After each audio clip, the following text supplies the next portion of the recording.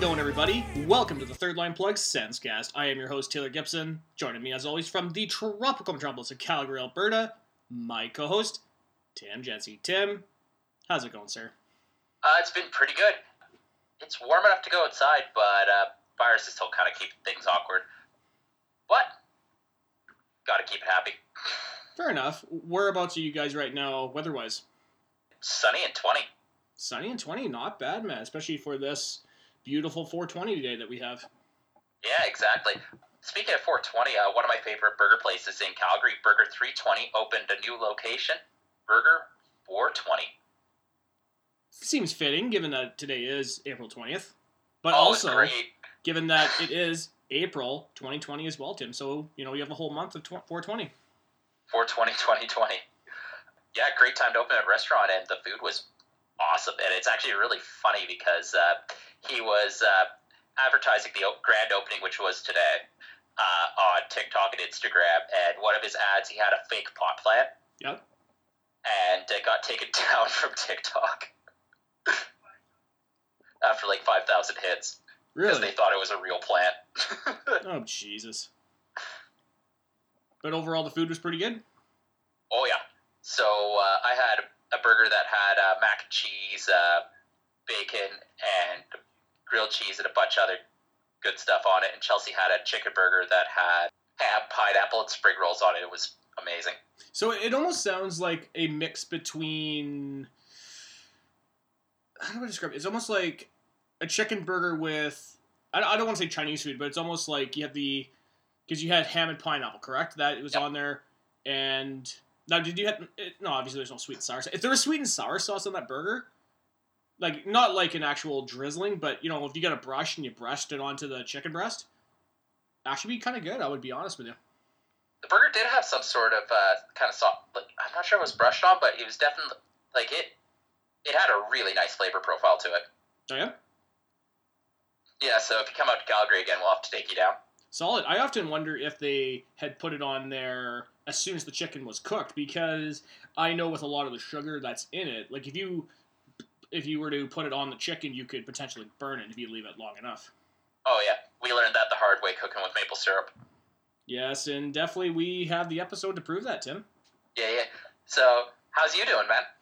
Not too bad, just be keeping myself busy, and I actually started watching some Netflix stuff.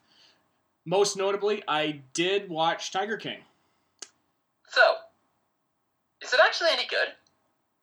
It's one of those shows that I was very on the fence whether I was going to like it or not, because I'm not really into those kind of reality type shows, and obviously this dude, like this Joe Exotic guy, is a real guy.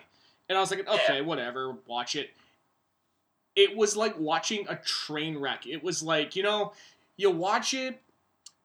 A few things I took away from that. Number one, part of me was not willing to believe that Joe Exotic was a real guy. He was just so over the top. Because you gotta realize, he's a gay, gun-toting zookeeper. With two husbands who's addicted to drugs. Quotation marks here. I know, and I said to one of my coworkers, because I was talking to her, I was texting her, and we were bullshitting about Tiger King. I said, he almost seems like a wrestling character. He's so over the top. And I realized that there are people out there who are that freaking crazy, and they are that nuts, but still you watch it, and you're like, okay, this has definitely got to be an act. This has got to be like he's hamming it up for the cameras. No. This is just him. Counterpoint. He has face tattoos. You gotta be some sort of fucking crazy to have face tattoos. Does he? Actually, I don't think he has face tattoos, to be honest with you, if I'm not mistaken. I'm looking at his mugshot on Wikipedia right here. And there are tattoos going up the neck onto his face. No, there isn't. It's just on his neck. No, they come onto his chin. No way. Come on. That's face tattoo. That's not a face tattoo, even though I will admit, though... Okay, let's talk about the haircut a little bit. Because this is a haircut, and a lot of people were making jokes about being in quarantine and, the social distancing or whatever, because, the hairdressers are shut down and all these things. This almost seems like one of those kind of haircuts, but It's kind of like if you mix that with the haircut that John Daly has. John Daly, who's like the golfer, who's really over the top, he has that kind of hairstyle. Mm-hmm. It's almost like you mix those two together. It's like a half-hearted mullet is what I would call it. Oh, like there's a certain amount of not giving a fuck in there. Oh no, there's definitely no fucks given in that haircut. But that's funny, even watching Tiger King, and like I said, it was one of those shows where I didn't know if I was really going to like it or not because I'm not into reality shows, and a lot of people are talking about it, and I feel that people who talk a lot about these shows, when I end up watching them, I'm just like, I either have one of two reactions. I think, okay, this is as good as people are talking about, or I'm not really seeing the appeal, or I don't really get it. Like, I started watching The Office. I gave up after 4 episodes. Because there was one character in The Office, and that is Dwight. Fuck, do I hate Dwight in that show. And not because of the character himself, because he is played great by John... What the fuck's his name? Bill Hader.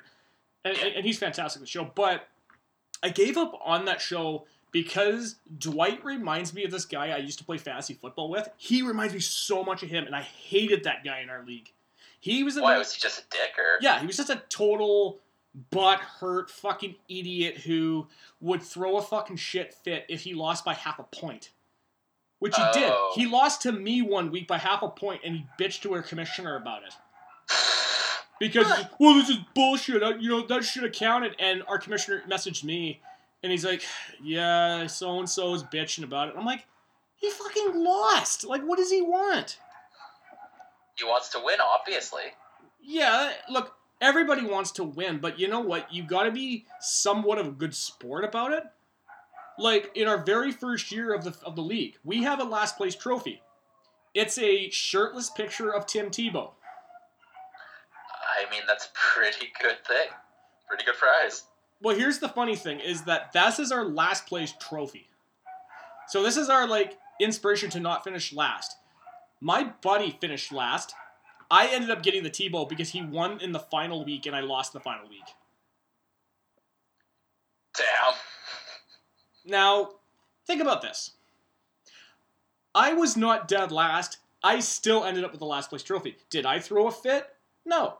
Was I a good sport about it and took an embarrassing selfie with it? Yes.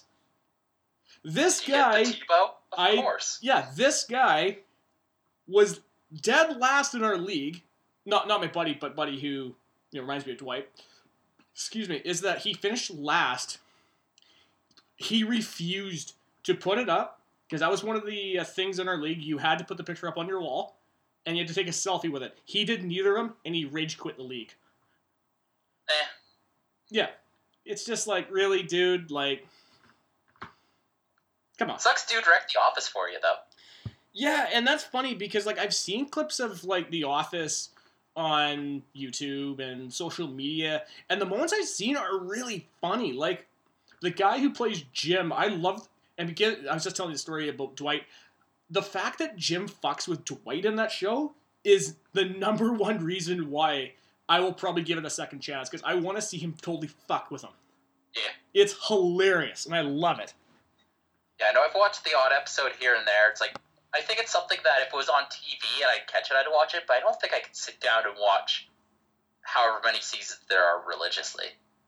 Yeah, and I know that certain people do watch it religiously, and hey, you know what? Good for them. If they enjoy it and it's not hurting anybody, good for them. Good, the cast is really good. There's even nowadays, because that show is going back to like 2005, if I'm not mistaken.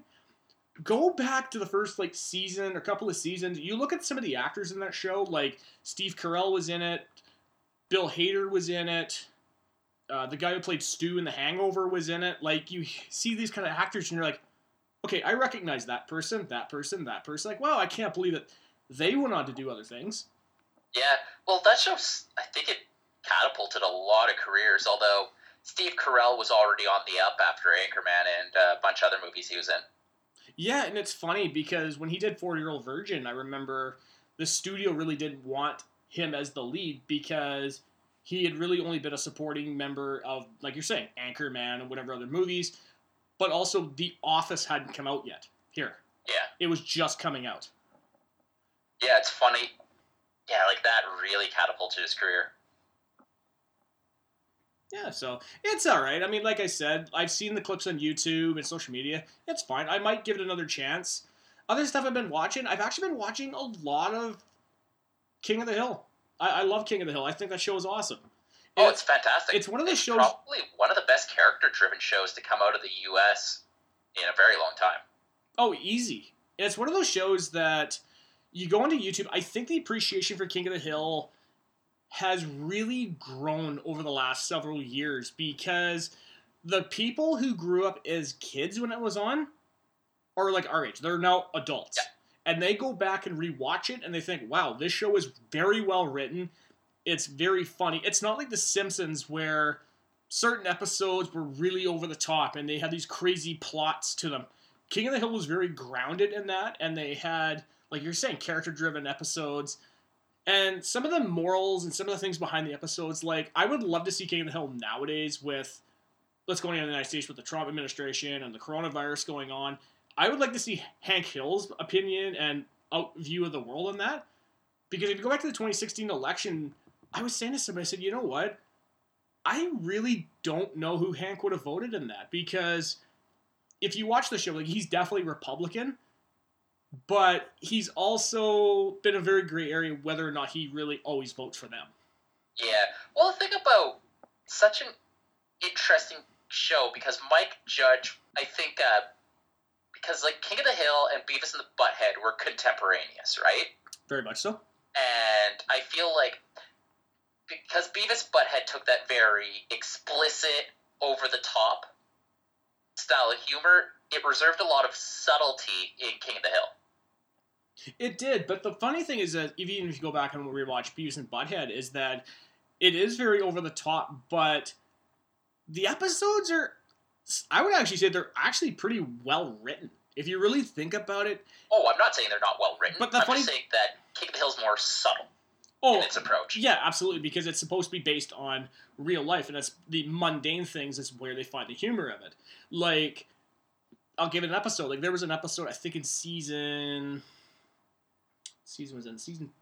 5, season 6, where Hank meets Hal, and they're in the hardware store, and he goes, he says, no, that's a straight pipe. I'm looking for a L pipe. All pipes are L's. He goes, yeah. No, he goes, all pipes are straight. He goes, lowercase, maybe.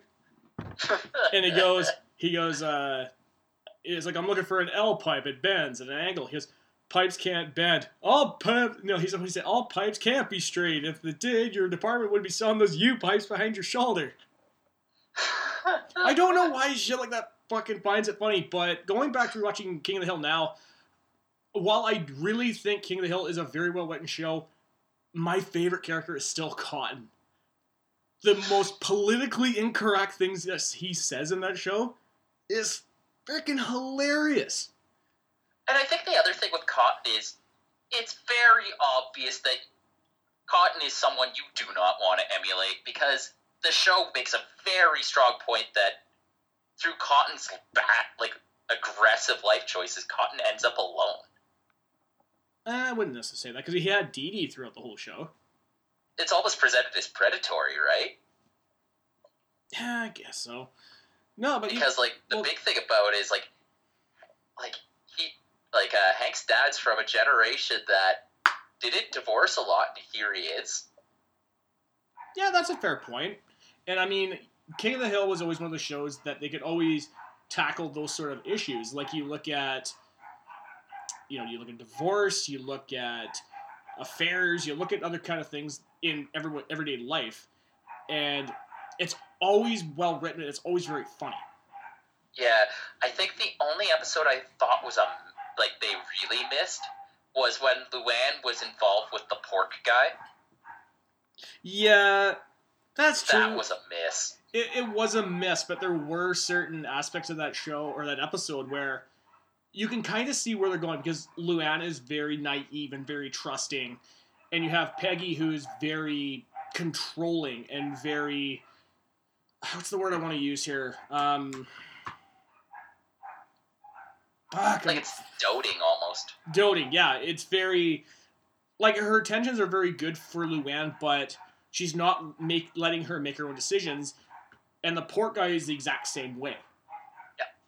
So you have the two extremes, right? And you have Luann in the middle who eventually makes her own decisions and says, okay, you're crazy, and while I don't approve of what Peggy's saying and doing, it's up to me to make those kind of decisions for myself.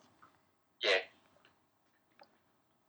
Although I think at the same time, all the YouTube poops definitely helped. Oh, the YouTube poops are fantastic. Well, it's funny, even some of the Vine compilations I've been watching recently, it's just so stupid that I just can't help but laugh at. You know what? I'm going to make you feel old for a second, Tay. What's up?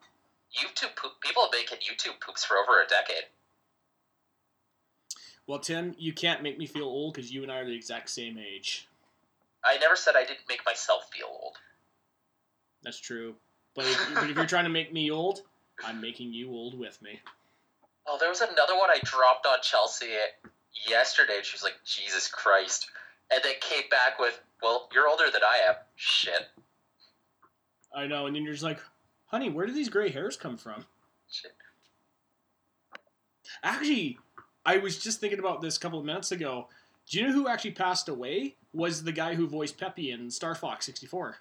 Really? Yeah, I didn't even realize that. I was like, oh, that guy died? I didn't know that guy was old. Yeah, because there were some very famous people that died. Like, he died, wrestling announcer Howard Finkel passed away, and, you know, and obviously there was the sad deaths in the NHL and all kinds of all that terrible stuff. But also we can't forget about the deaths in Halifax with the shooting, right? That happened yesterday. Yeah. And it's just kind of bizarre because it's living in Halifax. You kind of heard that some parts of Halifax were not too great, but when I was living there, I don't think there was ever like a mass shooting or mass violence event. Now that I think about it. But in fairness, I mean, how many years of your life did you really live in Halifax, though? About 7 or 8. 7 or 8. Yeah, so it wasn't very long, right? No. Because, I mean, you lived in Halifax, dude, you're 7 or 8. Then, you correct me if I'm wrong, because you moved to the UK, right? Yeah, then moved back. Yeah, so there might have been, like, shootings or violent kind of things in Halifax. Nothing like that. No, not to that extent, but probably because we probably weren't thinking about it, right? And obviously... Well, I think if you heard, like 15 plus people dead, you'd hear about... That's national news. You'd hear about it. Yeah, it's true. And I mean, even at that time, look at Columbine, right? Look how many deaths that was. Yeah. Or even just... I imagine in Canada, like the shootings in Mississauga. Like, I think that was 10 people. Still national news because it's not common. Yeah, and then there was the Parliament building shootings about 5-6 years ago. I was like a few blocks from where it happened, dude. Yeah, isn't that crazy? Because I think you were talking about that on the podcast. Because I can't remember how it came up, but you said you were just like, yeah, you were in your office, you went to grab lunch. Was it you were grabbing lunch, or you didn't decide to grab lunch and came back, and that's when you got the news that everything's on lockdown? I wanted to grab lunch because I forgot it that day. Yeah. And then I look at my Outlook before I go, just to make sure that there's nothing that I need to do. And there's just an email. It's like, yeah, don't go outside. Oh. And then a new email. Get away from the window. Oh. It's like, oh, Jesus. Yeah, it's like, I was honestly expecting a hide in the stairwell one next. Yeah, because you did know what was really going on. Yeah. Well, it's like, there were reports of snipers, and at that point it was just like, oh, shit. Yeah, like, the stuff being reported on the ground in Ottawa was nuts. And you know what's crazy is that those kinds of shootings, given that that is the capital of Canada and that's where all the government of this country is, I'm amazed that more shootings like that had not happened in Ottawa, because a lot of those kind of shootings are more in Toronto, because that's where where the financial hub of this country is, where Ottawa is more the government side. Well, I think the big thing about Toronto is it's a much larger city with gang presence. Ottawa's small. Ottawa's only 1 million people, right? So you don't have the gang presence. You don't have the gang presence. You don't have the pressure cooker scenario. And like the other thing is that the security around the government is pretty tight, even if it doesn't look it. Yeah, fair enough. So there isn't as much opportunity for it. Like, I think the thing about that shooting in particular was it was so brazen. Like, the guy just walks onto, like, you've been to Ottawa, you know where the Tomb of the Unknown Soldier is, right? Yep. Dude, so there's usually, during the day, there's a soldier just placed on guard, and dude just walks up and shoots and then drives up to Parliament. Yeah, I'm trying to think off the top of my head. I don't think did I see those soldiers? Can't remember if I did or not. It's usually just one guy standing right in front of the monument. I'm not sure if they've stopped doing that because of the shooting. Maybe. I don't know. I was thinking maybe because they had the NHL 100 outdoor game there, and that's where the rink was. I don't know. But off the top of my head, I can't remember off the top of my head if they even had the guard there. Yeah, but I think the reason it doesn't happen as much as Ottawa is fewer people. Security in Ottawa is, like, you don't really feel like there's any part of Ottawa that's particularly bad downtown. Whoa. Hold on. Time out. Are you... What about the McDonald's at Rideau? It's sketchy. I don't think I'd get shot or stabbed there. Yet. But it's not like going through some parts of Toronto or or like fucking Los Angeles where it's like, oh, my life isn't safe in this part of town. Yeah, but that's like even in big cities like Vancouver, right? There's certain places like Vancouver where, it's not safe. Yeah, well, I know Skid Row, our Uber went through, I think, part of Skid Row in LA, and it was just like, oh, we could die. Yeah, well, even if you go into like Englewood and all that places where the Great Western Forum and Hollywood Park and the airport is, like, it's still pretty sketchy over there, because South Central is really close to that, too. Yeah. Well, like, LA's fucking weird. And then even Boston, like, I was like, it's getting dark. I don't know this city. I should get home. I should get back to the hotel. Yeah, especially if you go into, like, Southie and places like that. Yeah. And I didn't know the city well enough to know which parts were good and which parts were bad, so I was just like, I just won't go. That's true, but I mean, imagine for big cities like that, like, and obviously you've done a lot of traveling for work. I imagine if you were to stay more downtown, you would be more or less fine, correct? Yeah, like, well, the U.S., it's funny because, like, there's parts that are gentrified, and then there's a reason there's the phrase, the other side of the tracks. Because cities change on a dime. Like, LA's crazy. Like, you have downtown LA, like, you're on Figueroa, which is all these really nice towers, banks, by where the fucking Lakers play. And then you go 2 blocks and it's Skid Row. It's kind of like Vancouver, where you have, like, Rogers Arena, BC Place, very nice places of downtown, and then you got East Hastings. Yeah, it's exactly that. And, like, I know one of Chelsea's co-researchers in her lab at the USC, I'm not sure if she was supposed to go, but it was canceled by COVID or is already gone. She was supposed to go to a conference in Baltimore. Oh, she did end up going to Baltimore. And Chelsea and I were looking at the map. It's like, okay, so Camden Yards is fine. Across the train tracks from there is where that guy got shot, and it started a riot that got on national television. So it really is just like, the area around Johns Hopkins is fine, but don't go too far.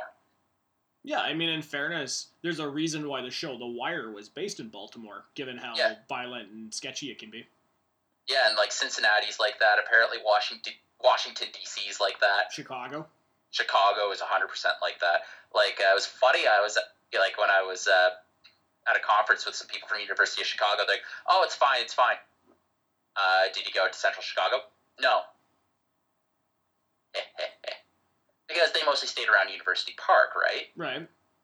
So they didn't go into, like, the parts where people call Chirac. Okay, so why do they call it Chirac, Tim? It is incredibly violent. I think one of the most violent places in the U.S. Okay. So it's about as dangerous as going to Iraq. I was going to say, from what I understand, the area around the United Center is actually kind of bad, too. Yeah. I'm surprised it hasn't been gentrified, to be honest. Yeah, that's true. Because, yeah, like, a lot of the areas around the arenas themselves get gentrified. Like, I know, like, the area around LA Live, which is where the Staples Center and the LA Convention Center are, gleaming towers, right? Mm-hmm. Like, actually, it's really funny. Calgary, they tried to gentrify the area around the Saddle Dome and Stampede area. Yeah. And then they built the buildings, and then a lot of people, and I think they probably sold them for a decent amount, but the reality of this situation is one of the few homeless shelters in Calgary that takes people no matter what is across the street. I did not know that, Tim. Yeah, so it's because when we got off the train station, we went right into the Stampede Park. We didn't cross the tracks. I've heard the Alpha House is actually decently well maintained, but if I'm paying $2,000 a month to rent a penthouse, I don't want to be across the street from the Alpha House when I come into the house with groceries. Yeah, that is true. Especially when, like you're saying, right? When you're paying $2,000 a month. Yeah. But anyway, I think we have some better news to talk about. Yeah, actually, before we go any further, Tim, I do want to make a quick announcement. I don't know, I think you probably saw this on Twitter because I know I mentioned this to you. Former Ottawa Senators PA announcer, Stuntman Stu's cancer is in remission. That's fantastic. It is. It's absolutely fantastic. And it's one of those things where, you know, you saw the support for Stu when he came out on Twitter about it. Like, we dedicated the episode about it. Jay and Dan did the exact thing because Dan, I might be wrong, but I think Dan and Stu went to Algonquin College together in Ottawa. So I think cool. How they knew each other. And actually, it's funny when I saw Jay and Dan do their podcast live in Victoria, Dan brought some of his old CKDJ, which is the radio station for Algonquin College. He brought some of those tapes in, and he's talking about this one DJ. He goes, yeah, DJ Stu or whatever, and he mentioned live, that was Stu Schwartz. Oh, wow. And I was like, oh, fucking, that's awesome. I know Stuntman Stu. Oh, that's awesome. That's awesome. Oh, we have another piece of good news that just happened today. Anthony LeBlanc is the Ottawa Senators' new head of business operations. Yeah, so he is replacing the recently departed Jim Little. Yeah. And that's actually really cool because this is a guy who brings a lot of sports experience with him. And he also brings a lot of business experience. Because from what I understand and what I was reading about him, is that before he worked for the Coyotes as their president of operations, where he was doing for the team, he was also working for BlackBerry. Yes. Well, obviously BlackBerry's not around anymore, and, you know, Jim Balsillie pissed off a lot of owners, but that's not here, there, anywhere. But no, it's great to see that Ottawa did take their time, and I was actually really surprised they made this announcement, given that, that they were looking for a president of hockey operations. They've been looking for a long time, and nothing's come about this, and obviously with the coronavirus and the pandemic we're in, there's been a lot of things where this is being delayed, that's being delayed, this being postponed. I'm really surprised that this piece of news came out. Because it was cool. One of the big things here is that if the Ottawa Senators can pull people in and pull quality people in during weird times, maybe it's a sign that they might be able to pull in the things they really need in when things get more normal, and it might actually remove some of the stigma about working with Ottawa in the hockey world. That is true. And also, with these kind of moves and these kind of hires that bring stability to the team, and with the team getting better on the ice, then we'll probably see the fan base return as well. Yeah. And it's kind of cool that one of the guys who was a big part of bringing the Schooners to Halifax is going to be working here with the Senators. Oh, that guy was involved with the Atlanta Schooners? I didn't know that. Yeah. Oh, that's freaking awesome. Actually, I do want to mention this one guy on Twitter, because I had actually a pretty good laugh about this one. Comes from Broschensky on Twitter. He said, just figured out a way to save the cents. Number 1, get paid to take barrels of oil. Number 2, store them in the CTC during quarantine and in the 300s during the regular season. Number 3, sell later for more. Number 4, use it to buy a downtown arena. And I just sent a gift that says, fuck it, I'm in, let's do it. Man, oil being negative priced is, like, it's such a weird place to be, hey? It was at, what was it at, like 69 cents a barrel this morning? Negative 34. Oh my good God. It got to negative, like, the contract got to negative 40, because one of the things that separates commodities from stocks is you gotta put them somewhere. And because no one's driving or flying, people are using a lot less oil. We're out of places to put it in North America. It's true. Well, even here, I mean, gas has gotten down so much that the gas station on the corner here by my place is, I think, at 91 cents or something. We're at 60. That's ridiculous. And I understand that during this pandemic, nobody's driving, but still, you see those gas prices, you're just like, man, like, why couldn't this be like this all the time? Well, just think of how screwed up the world is because of the pandemic. Now imagine that an agreement that used to exist between the Saudis and the Russians broke down, and they're pumping. So, like, the Brent contract, so Brent is for Europe and Asia delivery mostly. Right. They're down to $20 a barrel. And where was that before? Was that pretty? North America, there's no place to store it anymore. Right. If the Saudis and Russians keep going at it, it could be like that back in Europe and Asia as well. Man, that's insane. But you know what? Well, here's the thing. Even with the WTI headline number, and it's worse for Alberta. What's it in Alberta right now? I don't think the WCS contract's even liquid right now. Like, it's going to be impossible to trade, because the thing is with Alberta is we already trade at a massive discount to American oil because the pipelines are full, the train lines are full, there's nowhere for it to go. Like, we don't even have access, like, we don't really have much more access to the ocean, so without the pipelines, we're royally fucked. And no amount of economic diversification was going to stop that from happening.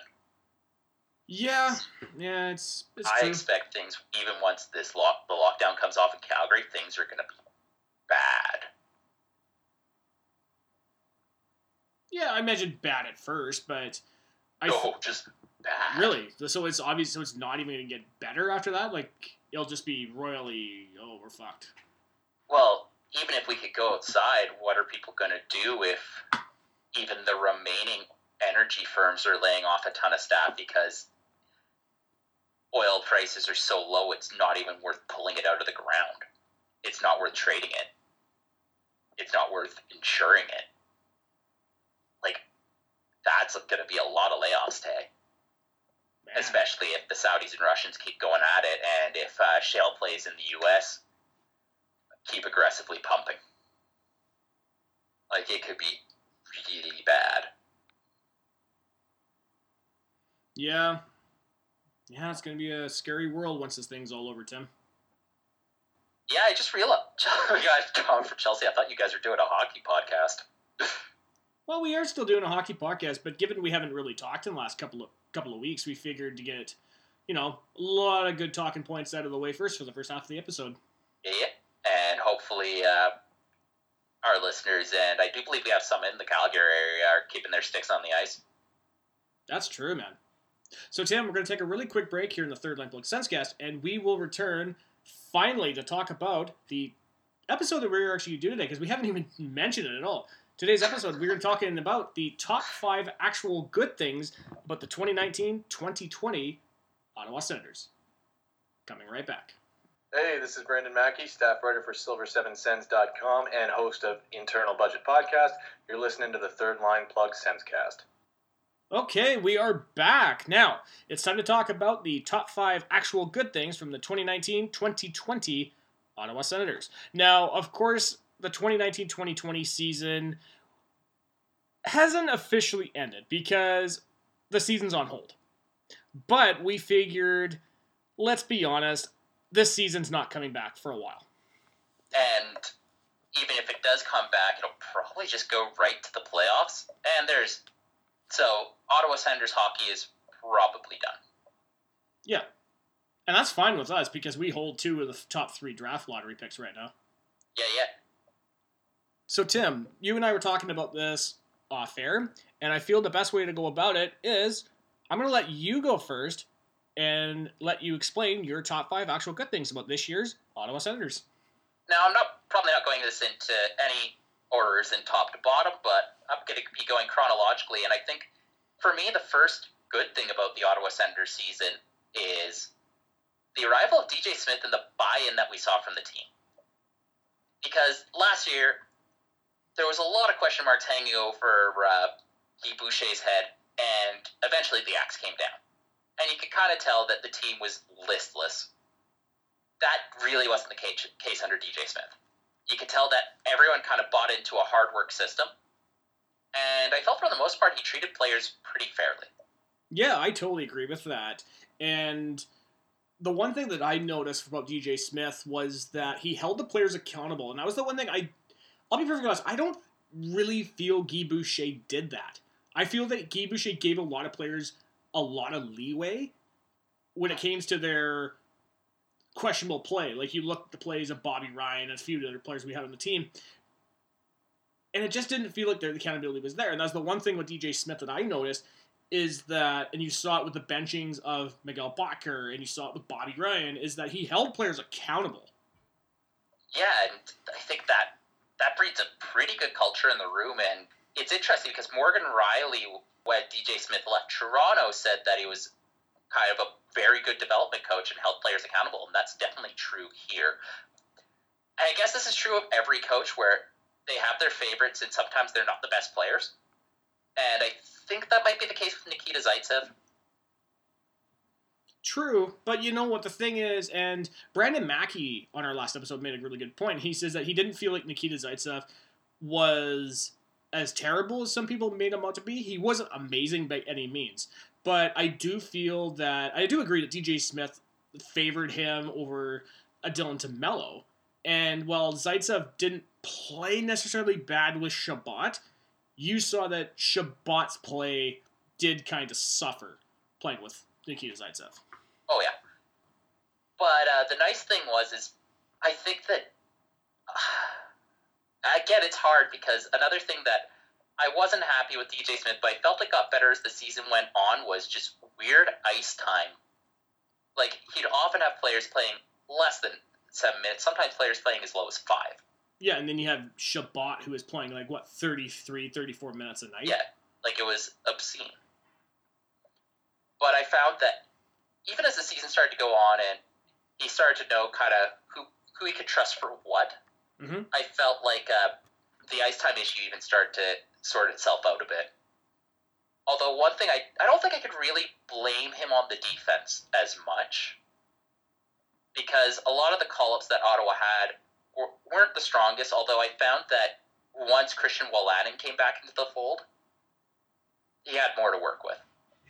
True, but even the waiver pickup of Mike Riley, I think, actually paid off pretty well for Ottawa. And I know he was a guy that you weren't necessarily high on last season, and I always made the argument in the defenses for him in certain games because I thought, yeah, he's not great, but, you saw him moving the puck, and you saw that he wasn't afraid to make some moves out on the ice, whereas a young defenseman coming into the league and coming into this team would be maybe a little more hesitant to make those kind of moves, or they would be a little more cautious with the puck.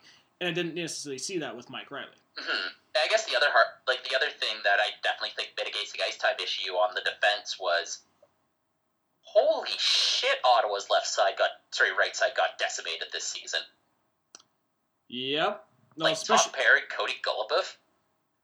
Oh no. Well, even look at our right side now without DeMello. Who do we have? We have Zaitsev. Ainsley. What the fuck? No. Well, first of all, he's a left shot defenseman. So yeah, he is. So it's Zaitsev, Lassie Thompson. Well, we had Bernard Docker too, but he's going back to university next season. So, really, I mean, who do we have? Well, we have Zub. We have that Russian kid that we got. Did we actually pick him up, or is that still just in rumors? I thought we had. I didn't hear anything about a signing, but I thought we had won that kid, and we were just waiting on him to be signed. Okay, I'm not sure. Yeah, But yeah, apparently it's he's just- pretty good too, but Yeah, like the left side is because I think Hainsey, he's a left shot, but he plays right.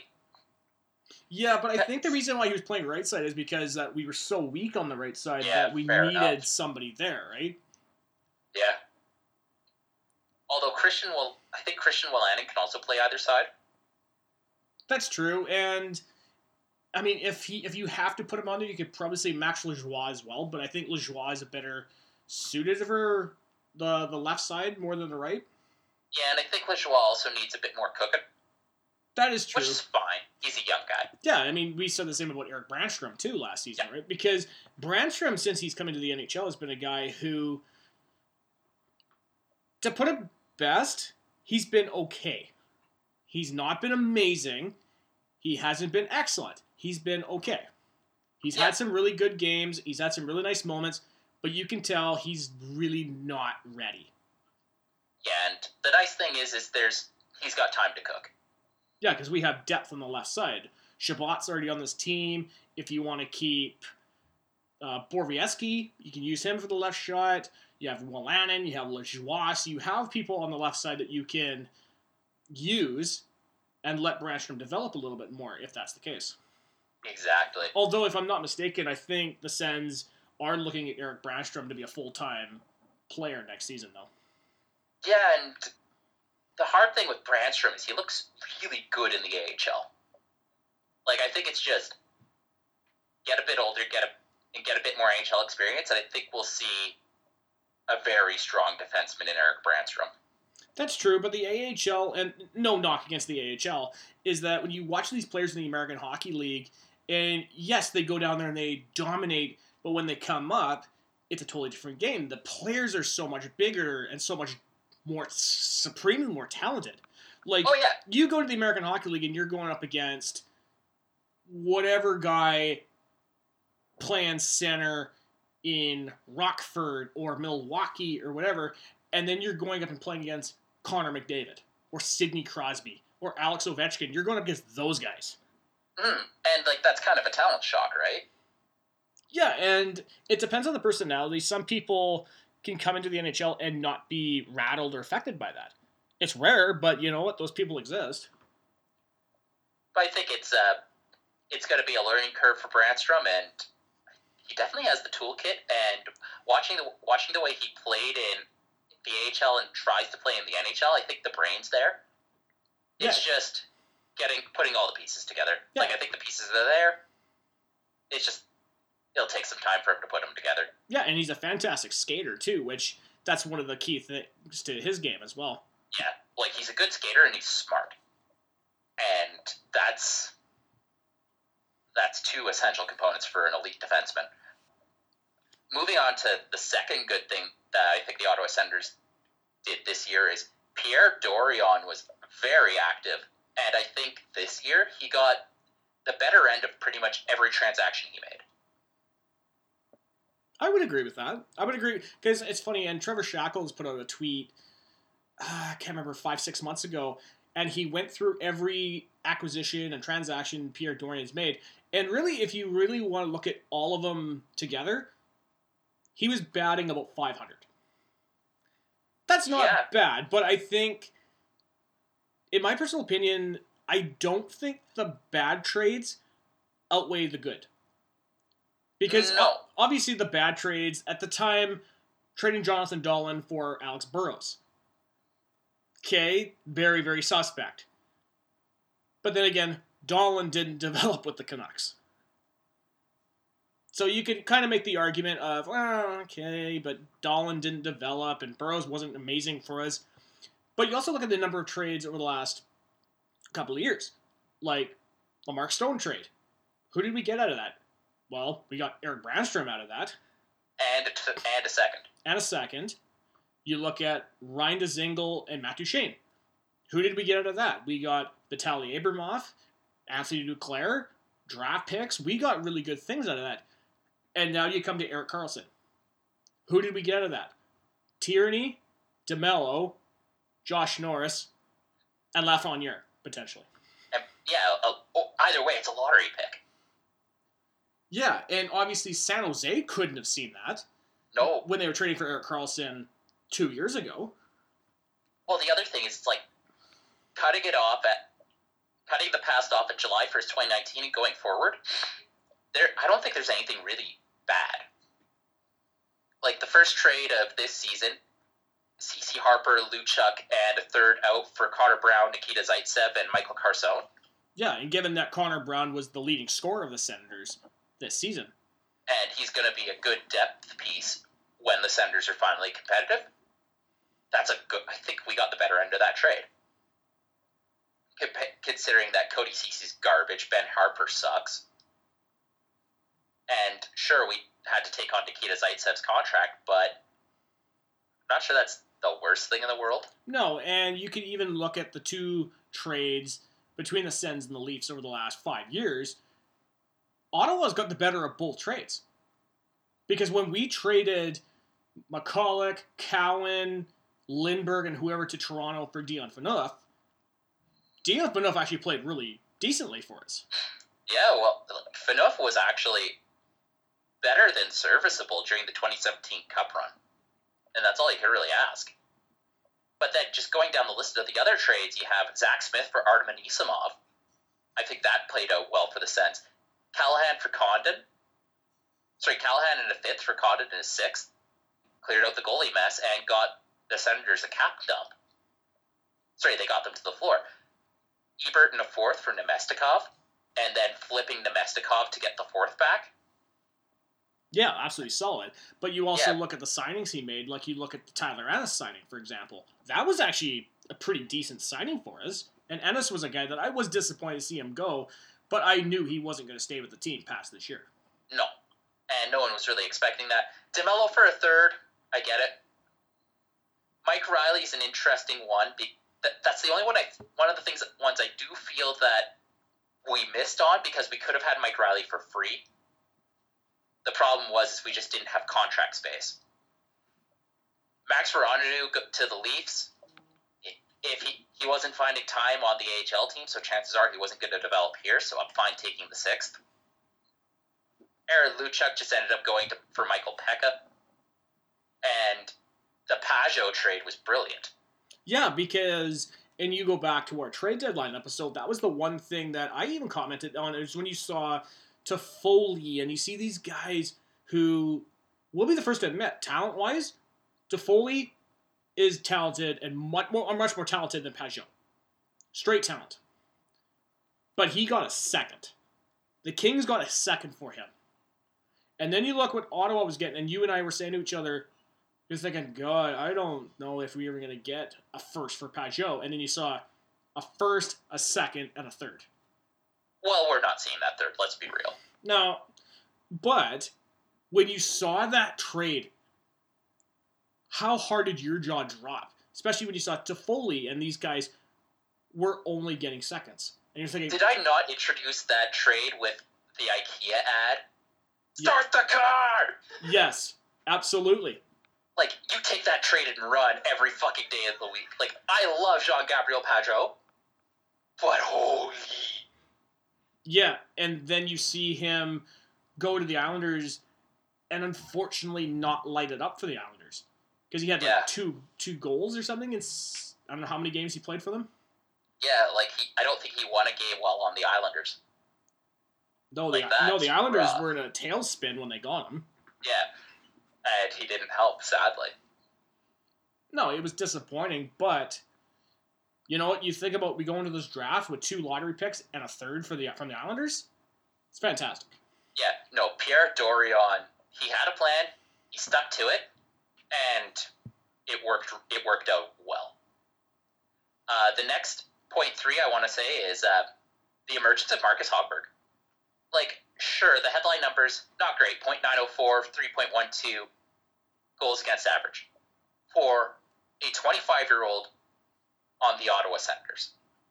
He played, I think there's only 1 or 2 games where he really wasn't in it, but most games Marcus Hogberg was there to play, and he looked the part of, if not an a future NHL starter, a top-flight backup. I absolutely agree with that. And the thing about Marcus Hogberg is that coming into this season, there was a lot of questions with him from the fans going, okay, is he really going to take the next step to make it to the NHL? And then you saw the depth chart in the NHL because you had Craig Anderson, you had Anders Nilsson, who came out of nowhere for the Sens. You had Gustafsson in the minors, Joey Decourt. So you had and Mads Søgaard. So you had these goalies, and you're thinking, okay, where does Hogberg fit in all this? And it was especially challenging with Condon still around. Yeah, and then they trade Condon. So there's the logjam is cleared, like you were saying. But I don't think any of us saw Hogberg really elevating his game to make the NHL. No. And I think that's the hard thing with goalies, and especially young goalies. You have no idea what they're going to do. That's true. I mean, there's obviously the exceptions like a Martin Brodeur or a Carey Price, but they're such an anomaly. Yeah, or even a Chris Driedger. Like, where the hell did his miracle season come from? Or same with Elvis Merzlikins in Columbus. It's whatever catches bottle and whatever you can catch in a bottle, and if you can run with it, great. And but the thing with Marcus Hogberg is you watch him, and it's interesting because a lot of the casters a lot of the sportscasters that are former goalies, like Marty Biron or Jamie McLennan, they'll note that he seems poised. Yeah, and that was the one. Well, that's the one thing I noticed about Noodles doing the Sens broadcasts is that goalies. Well, he's obviously an ex-NHLer and a former goaltender, but he always looks more at the goalies, and he can go into more depth about the goalie because he was a former goaltender, as opposed to Ray Ferraro, who can go into more deep detail and more depth about forwards, because that's what he was. And they generally had good things to say about Hogberg as well, so yeah. I look forward to seeing Hogberg develop more. True. And actually, one goalie you didn't mention when talking about miracle seasons, what about Andrew Hammond in 2015? Yeah. Although I think it was interesting because watching Hogberg, it seems different. Like, I feel like his style of goaltending is more consistent. That's true. He's kind of like, because he is a bigger guy, when I watch him, to me, he seems like what I think a lot of fans were expecting of Robin Lehner. Because Robin Lehner, big fucking dude in the goal, and he covered a lot of space, much like Marcus Hogberg, but he was really inconsistent, and obviously he had a wicked temper to him. And emotion's good. Emotion's good at times because you can feed off that, but when it starts affecting your game, that's when it gets called into question. Yeah. Well, the big thing about, I think it also took maturing and healing for Lehner. I think there's a bright future for Hogberg, and I think what's really interesting is the questions that were swirling around Hogberg are now on to Gustafsson. That's true. I mean, if Goose can develop, and I if I'm going to be perfectly honest, I see him as the starter with Belleville next season, and because you see Nilsson and Hogberg being the 1-2 in Ottawa next year, maybe next season, 2021, is the year where Gustafsson now really comes into his own, and now he's either pushing Hogberg or Nilsson for their job. Yeah, it'll be interesting to see how the Ottawa net evolves. Moving into, am I on point 4? I think point 4 is the Sens were actually fun to watch this year. I totally agree. And this is one of the things that you and I commented throughout Season 3 was that there was just a different feeling with this Sens team. And it wasn't just from a culture change, but it was sitting down and watching these games night after night after night, and they weren't a chore to watch. Yeah, because you could tell by the end of Season 2 that we were just like, oh, Lord, what's happening now? Because, there was nothing to look forward to. There's no picks, so these games are meaningless. The team's not in it. The coaching carousel isn't helping. And how many awful things are happening off the ice. This year, the games are fun. The team is, I think, it is better than last year's team. Yeah, and that's interesting because when you look at last year's team, when we still had Matt Duchene and Ryan Dzingel and Mark Stone and these star players, and yet a year later, these guys are gone, and yet the team is better. But I think a lot of that has to do with guys like Brady Tkachuk really stepping up his game, Thomas Chabot being more the vocal point and the centerpiece of the Senators. But you also saw it with a lot of the young guys like Anthony Duclair and Pajot, and Hogberg was also really good. So you have these kind of guys around the Chabots and the Tkachuks.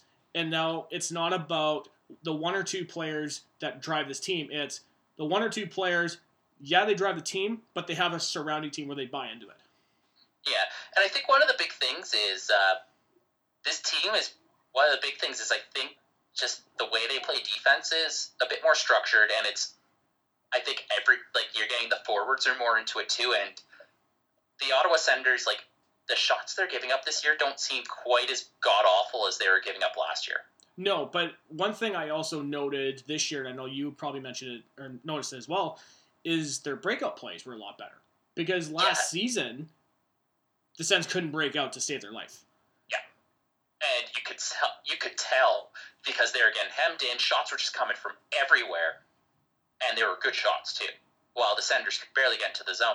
This year, it seems like the Sens, they could break out competently. Sure, they're still getting lit up close to the net, but it was nowhere near as bad as last year. And they could actually get shots from decent places. They're still having troubles getting into the slot, but they can get right close to the net or fire from some of the nice hash marks. Sorry, not the hash marks, but from the dot.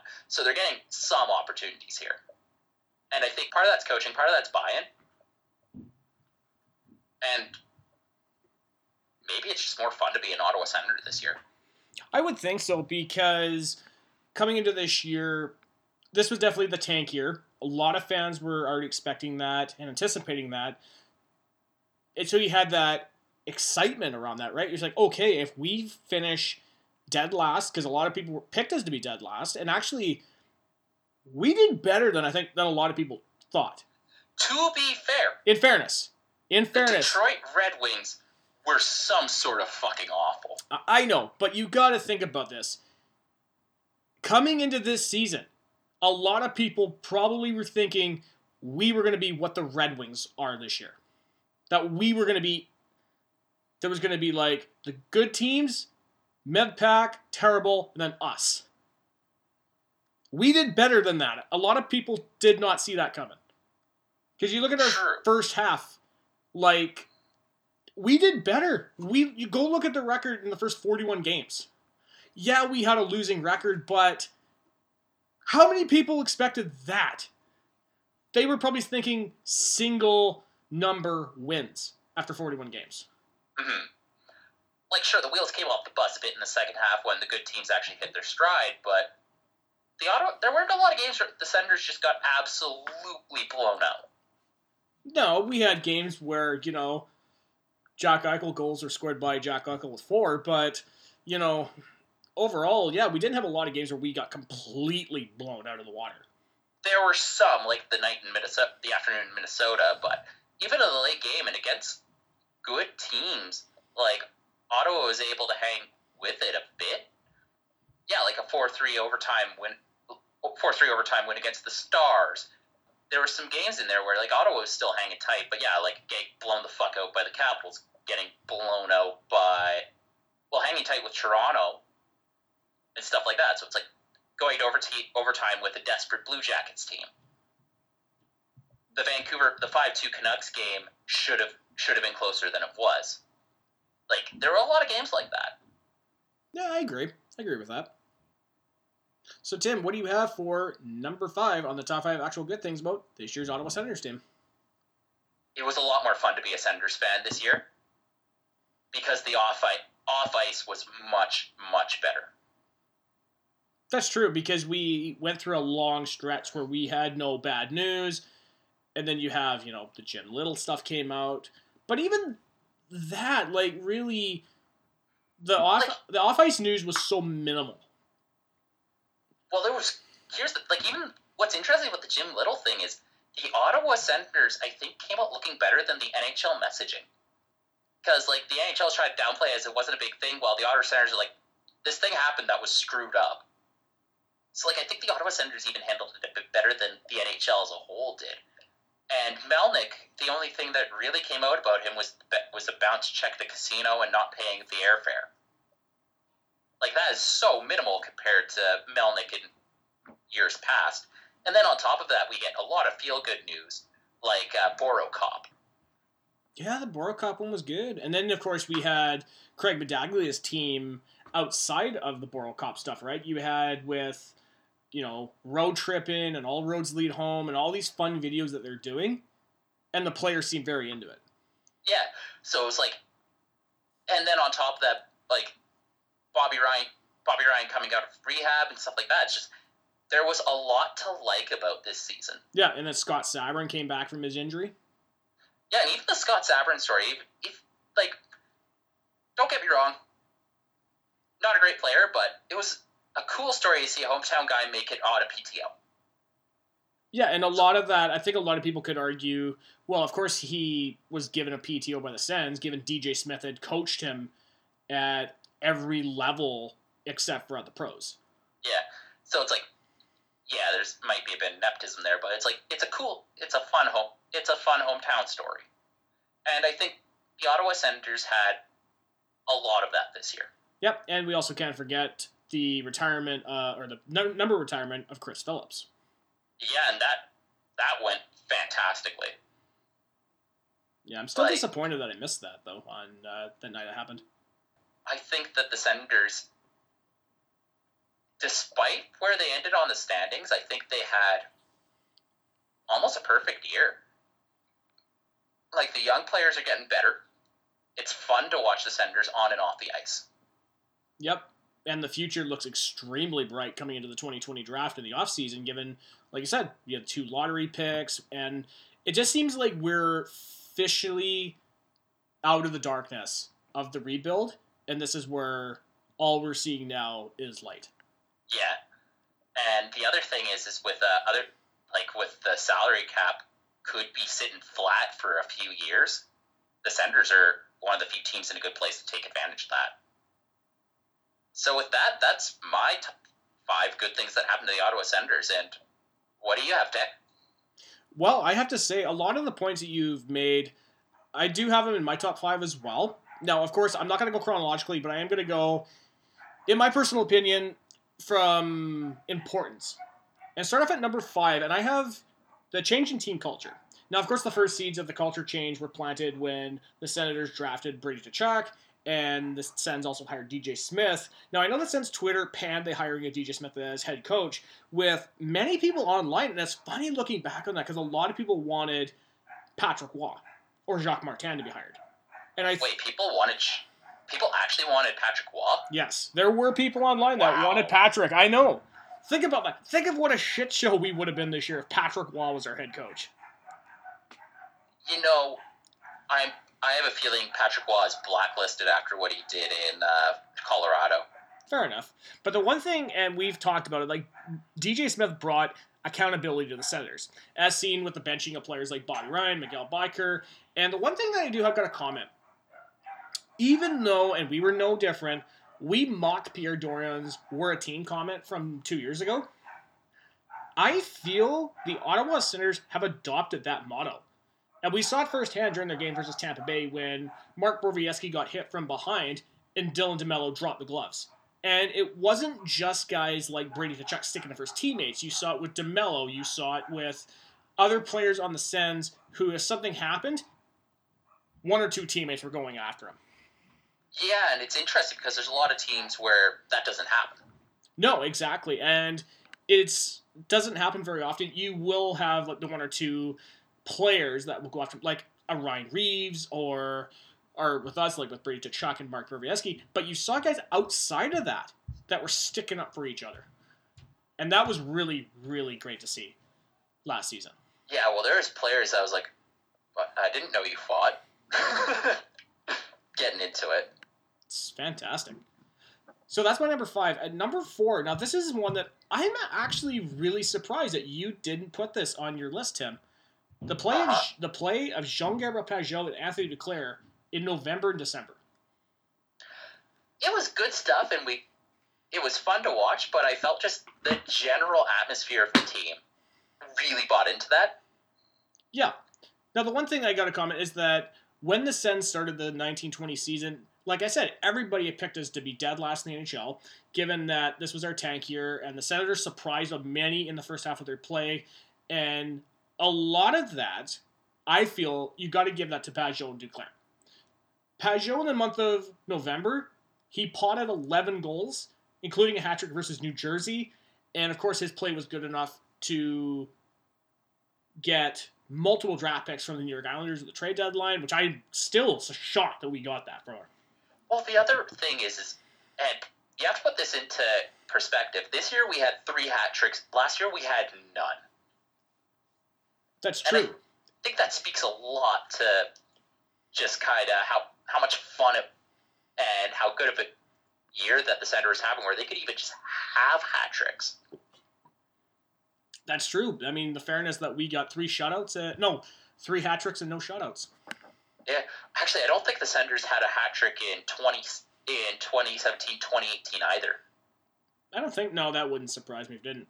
But Anthony Duclair in the month of December, to put it bluntly, the man was too legit to quit.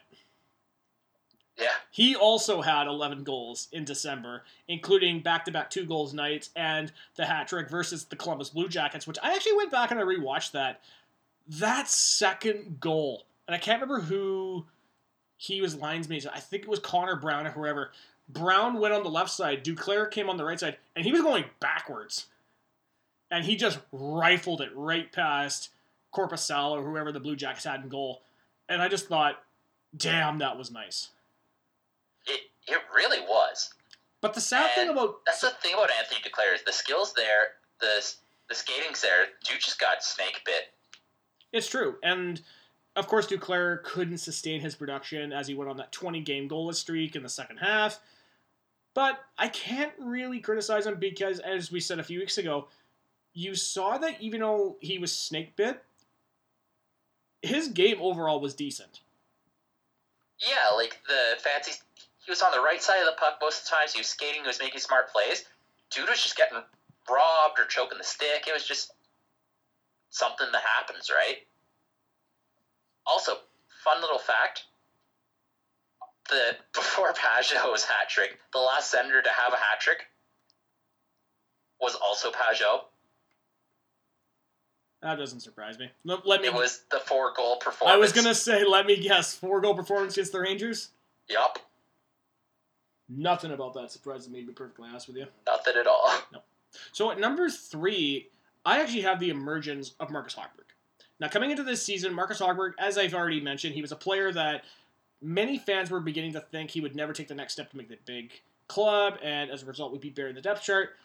Hogberg took full advantage when the team handed over the reins to him following the injuries to Anderson and Nilsson. Despite having a .588 record, he still recorded a .904 save percentage and had a huge hand in keeping Ottawa in a number of games. Yeah, and I think we talked this to death a lot, but it's going to be very interesting to see how Ottawa's increase evolves in the next year or so. Absolutely. And in hell, even after next season, if Philip Gustafsson really takes that next step the way Marcus Hogberg has, then possibly we might see even Hogberg or Nilsson out of Ottawa next year. Yeah. So at number 2, I like the name for this because one of the documentaries I was watching a few weeks ago was called The Resurrection of Jake the Snake. This is called The Resurrection of Bobby Ryan. Now, when we did our second half recap with Brandon Mackey a few weeks ago, I did mention that Ryan was a lightning rod for criticism during his tenure with the Senators. And in the opening month of this season, Ryan did look really shaky, and as a result, he was benched a number of times by DJ Smith. Now, of course, in November, he took a leave of absence to enter rehab. He returned in February and just looked like a completely different player on the ice. He looked more energetic, and it showed when he punted his hat trick in his first home game back versus Vancouver. Yeah, and I think one of the big moments of the Ottawa Senators season was that Bobby Ryan hat trick, because you have a guy who is always kind of had a question mark around him, but has just been an awesome part of the community, but has a notoriously rough life, is able to overcome some of the demons and just come and play a really awesome game. That's true, and that was the thing about Bobby Ryan is that I think the fans, it's very safe to say, the fans really only judged him for his on-ice performance. He never judged him on his off-ice. We knew about the off-ice stuff. We knew about the trouble, home life he had. We knew about some of the problems he had off the ice. But we never held that against him. We said that, hey, listen, you're human. You've got your flaws. So in that regard, we only judge him for his on-ice performance. Where I think, not a very great comparison, but for me, I look at a guy like Mike Hoffman, who you could judge him on the ice because he was very shaky and he was very streaky. But you also heard he wasn't exactly the best teammate off the ice. And you also, and it came out to be true with the Hoffman and Karlsson situation, that he wasn't a great person. Bobby Ryan was not that. Bobby Ryan, from what a lot of people were saying, was a really great guy off the ice. He was great to the fans. He was great to his teammates. It's just a shame that his performance on the ice was not amazing. Yeah, and it's a shame because Bobby Ryan's definitely one of those players you love liking, and I hope the guy has a better year next year. I really do, because he definitely deserves it. Yeah, and it will be great to see a sober Bobby Ryan for a full season. Yeah, maybe he'll be able to raise hell like he did in those 2017 playoffs. Oh, man, that would be fantastic. Yeah. So, Tim, we've come to number 1 on my top 5 actual good things about the 2019-2020 Ottawa Senators. Now, I put this in asterisks. I said landing Lafreniere. The draft lottery hasn't happened yet. So, I am going to put Pierre Dorion putting us in a position to succeed. Because, make no mistake, it was very, very tough for us to see players like Pajot, Mark Stone, Ryan Dzingel, Erik Karlsson departing the team over the last couple of years. But the silver lining to all of this is that those moves and where we were going made us a lottery team for Alexis Lafreniere.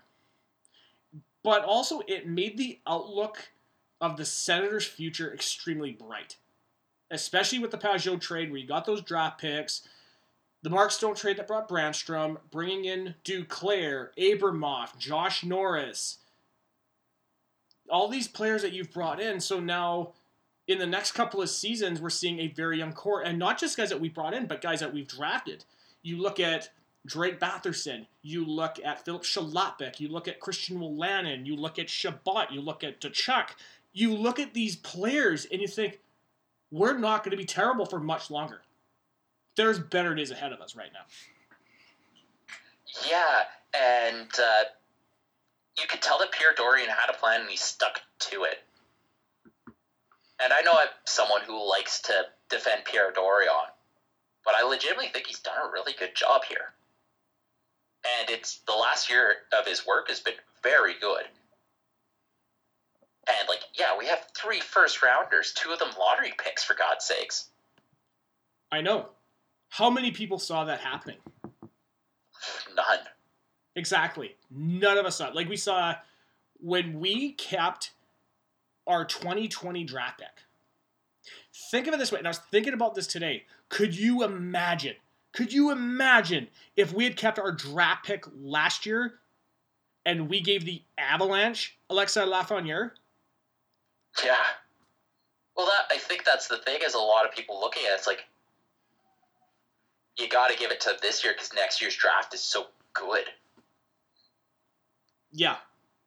Well, sorry, no, we took Brady Tkachuk, so we had to give him to last year, but yeah.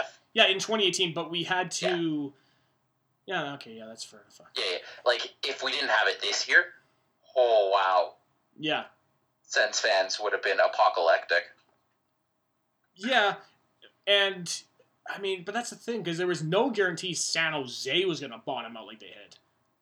There was no guarantee. Well, I don't think anyone saw just, Karlsson basically dying. Well, I don't want to say we didn't fully see that because you knew he wasn't 100% healthy at all in the last couple of years. Well, the other thing is just a lot of the big guns for San Jose never showed up. Their top scorer was Timo Meier. Decent player, but Logan Couture had a down year. Evander Kane had a down year. Brent Burns Brent Burns, Martin Jones. Yeah. It's just this. A lot of the players on that team just did not have a good year. And it's probably going to get worse given the salary cap crunching coming. God, San Jose is going to be a total shit show for the next several years.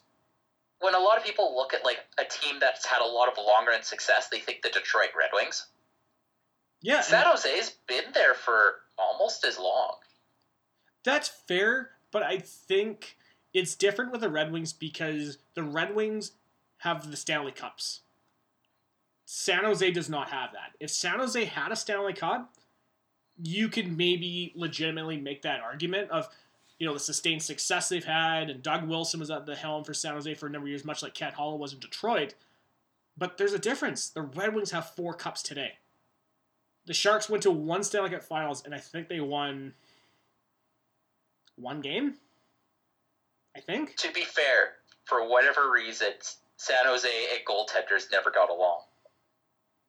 Yeah, but also their goal scorers never showed up too. Yeah, although I feel like Evgeny Nabokov let them down many years in a row. But he also they also took them to the playoffs a number of those years too. That's true. It's not his fault that by the time the playoffs got, he was cooked. True. Although, in that 2009, 2010, he also dropped Russia, so. Like, it's the weird thing about Nabokov is he was fantastic, and then he'd have one really important game where he just shit the bed. I feel bad for the guy because he was anti-clutch. He was a really good goalie, but kind of anti-clutch. Yeah, but you know what? For Nabokov is that, and you can say this about other goaltenders, is that I always feel you're only as good as the team in front of you. You can look at, in a perfect example, look at Roberto Luongo in Vancouver. Think of all the shit Canuck fans gave him for 2011. And I'm like, oh, okay, so you're giving your goaltender who doesn't fucking score because he's a goaltender, you're giving him shit, but you're not giving Daniel and Henrik Sedin or Kessler or any of these guys who are not scoring in the finals. But yeah, it must be Roberto's fault because he lets in 8 goals a night. Not to be fair, the players that are not scoring. You could have all the goal support in the world, but if you're trying to catch up to 8 goals. True, but again, I think that's where I find that it does irk me when people throw the goalie under the bus because you're thinking, oh, okay, it's not Roberto Luongo's fault. The Canucks can't score. It wasn't Mikas Kiprusoff's fault in Calgary. The Flames couldn't score. Although, to be fair, that was the ref's fault. You can blame the refs all you want, Tim. At the end of the day, Calgary and Vancouver and these teams could not score. Yeah, fair enough. Although, I still hold that the Calgary losing was some bullshit. But I digress. No, that puck was kicked in. I don't care what anybody says. Just because you're living in Calgary and you know that you're going to get letter bombs from people in the city. I mean, maybe. Yeah. But, I don't know. If you let it, multiple 8-goal games, I think Luongo carries some of that. True, but you can't. You can't. I would blame. I don't blame Luongo for the Canucks not showing up for Game 7. No, but also you kind of sort of also blame him for those Game 3 and Game 4 losses in Boston, but the Canucks only scored 4 goals in those 2 games. But then again, it's let's see how quickly Boston was up 4-0 in the third. Sorry, Boston was up 4-0 going into the third period. Yeah, it was a scoreless first period. And then it didn't. I guess the weird thing about that game is also Aaron Rome fucking murdering Nathan Horton. Yeah, but then you had the Bruins who murdered Mason Raymond as well. Yeah. God, I remember Mason Raymond. That guy, Mason Raymond was one of those guys that he just couldn't hit the broadside of a barn with his shot. I remember him, tried to have a career resurgence in Toronto, and it actually kind of worked out because he finally got pucks on net. Yeah. Raymond was one of those guys. I remember one game in Vancouver. I can't remember who they were playing. He came down the wing. He took a slap shot. He missed the net by 7 feet. How do you, like, he took a shot at the net. Instead of directing the net, it went into the corner. I just watched that, and I was like, what? Like, he had nobody anywhere near him, and he missed. The one thing to Mason Raymond's credit, though, is he was really good at getting the puck and keeping the puck and moving the puck. The only thing is the poor guy just had... He kind of reminds me of a slightly more... like a more skilled Eric Condra. Ooh, I was going to say Tyler Ennis, but no, it's a good one. Yeah, so it's like... That Vancouver-Boston series was... It was a weird one. But there was a lot of... Like, the one thing is I don't blame Luongo for Game 7. No. The Canucks just didn't show up. That's true. Actually, you know what's funny, and fast-forwarding ahead to our off-season episodes, when we do our 2021 Hockey Hall of Fame wish list episode, Daniel and Henrik Sedin are eligible for that draft class. Oh, shit. Because they retired in 2018. They're first year eligible right there. Alfie's getting snubbed again, isn't he? Yeah, because that 2021 draft class, I can already tell who's going in. Yager's going in. Yep. Daniel and Henrik are going in. And Marian Hossa's going in. Do you think there's any wiener one that could get in?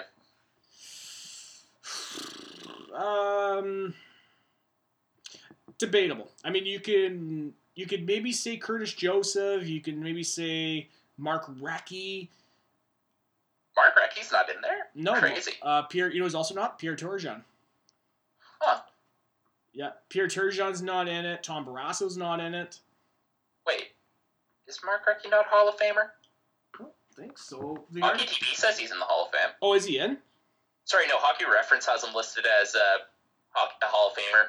Oh, Hall of Fame, 3-time winner, 3-time Cup winner. Oh, okay. One-time All-Star. Right. Okay, sorry, I was looking at an article last night. Maybe, it must have been an older article then, because he was on it, and of course, Korea and Lindros and whatever. Recchi came in 2017. Oh, did he? Okay. Yeah, he was with Andrechuk, Korea, and Solani. Oh, yeah, that's right. I totally forgot about that draft class. Yeah. But yeah, I wonder if there's going to be another bullshit one like Guy Carbonneau. Well, Keith DeChuck's not in the Hall of Fame either. Yeah, that's true. Yeah. So, Tim, do you have any comments you want to make about this episode before we head off into the close for another day? No, I think I'm good. Okay, this was a really fun episode, and I'm not surprised we got a lot out of it, but, after all the weeks of the COVID stuff and everything, it's great to get back and talk about some Ottawa Senator stuff. Yeah, talk about fun hockey things. Well, guys, thank you so much for listening to the Third Line Plug Senscast. I hope you've enjoyed it, because believe it, Tim and I love recording it for you. We're on the National Podcast Network. You can find our page on nationalpodcast.network, where you can find our links to iTunes, SoundCloud, and Google Play. We're also on Twitter. At Third Line Plug is our Twitter handle. Tim is at M901HoneyBadger and at Great White Gipster, GR8WITE Gipster. If you want to shoot us an email to give us your thoughts on today's episode for the top 5 actual good things from the 2019-2020 Ottawa Senators, shoot us an email, thirdlineplugsunscast@gmail.com. So, Tim, we're going to continue talking about some Ottawa Senators over the next couple of episodes, because our next episode is going to be one that I think some people are going to have some opinions about. Is that going to be... Are some of those people going to be us? Yes. Our next episode is going to be the top 5 greatest Ottawa Senators of the 2010s. Oh. Is it Zenon Konopka? Zenon? No. Yeah, Zenon Konopka. That's a good choice. Bobby Butler? Oh, that's a solid choice right there. Matty Karkner? Andy Sutton? Actually, you know what? Before we close it out, this past week, 10 years ago, the Andy Sutton You're an Expert moment happened on the 16th. We were in high school for that. Oh, God. The times that we referenced that over the next couple of months when we were in school. You know what's? I have my 10-year reunion coming up. I know. Mine, like, my 10th is going to be next year because I was the drag class after you. Yeah. Or the grad class, not drag class. Yeah, I think we're doing ours in August. I think. I wonder if we'll even get to do it. Yeah, I don't know, man. Yeah, because it's not like we're a small class. No, that's true. I don't think any of our drag classes, Jesus Christ, still got hockey on the mind. Our grad classes were really small. No. I guess the Q of A one was kind of small, but... Yeah, that's true. Actually, you know who would be a really good choice for the 2010 Greatest Sends? Pascal Leclerc. Apparently he's a cool dude. Yeah, I've heard that too. Yeah, I know one of the guys I work with hangs out with Pascal Leclerc on the semi-reg. Oh, yeah? Yeah, they both live in Halifax. Apparently, Pascal Leclerc is a mean cook. Tim, are you thinking what I'm thinking? Cookout? No, that's a good idea too. I'm thinking maybe we should try and get Pascal Leclerc to come on the podcast. I'd talk about cooking with Pascal Leclerc. Yeah. Oh, we would ask him about what pregame meal he would eat. Oh, not just pregame meal. We'll ask him about like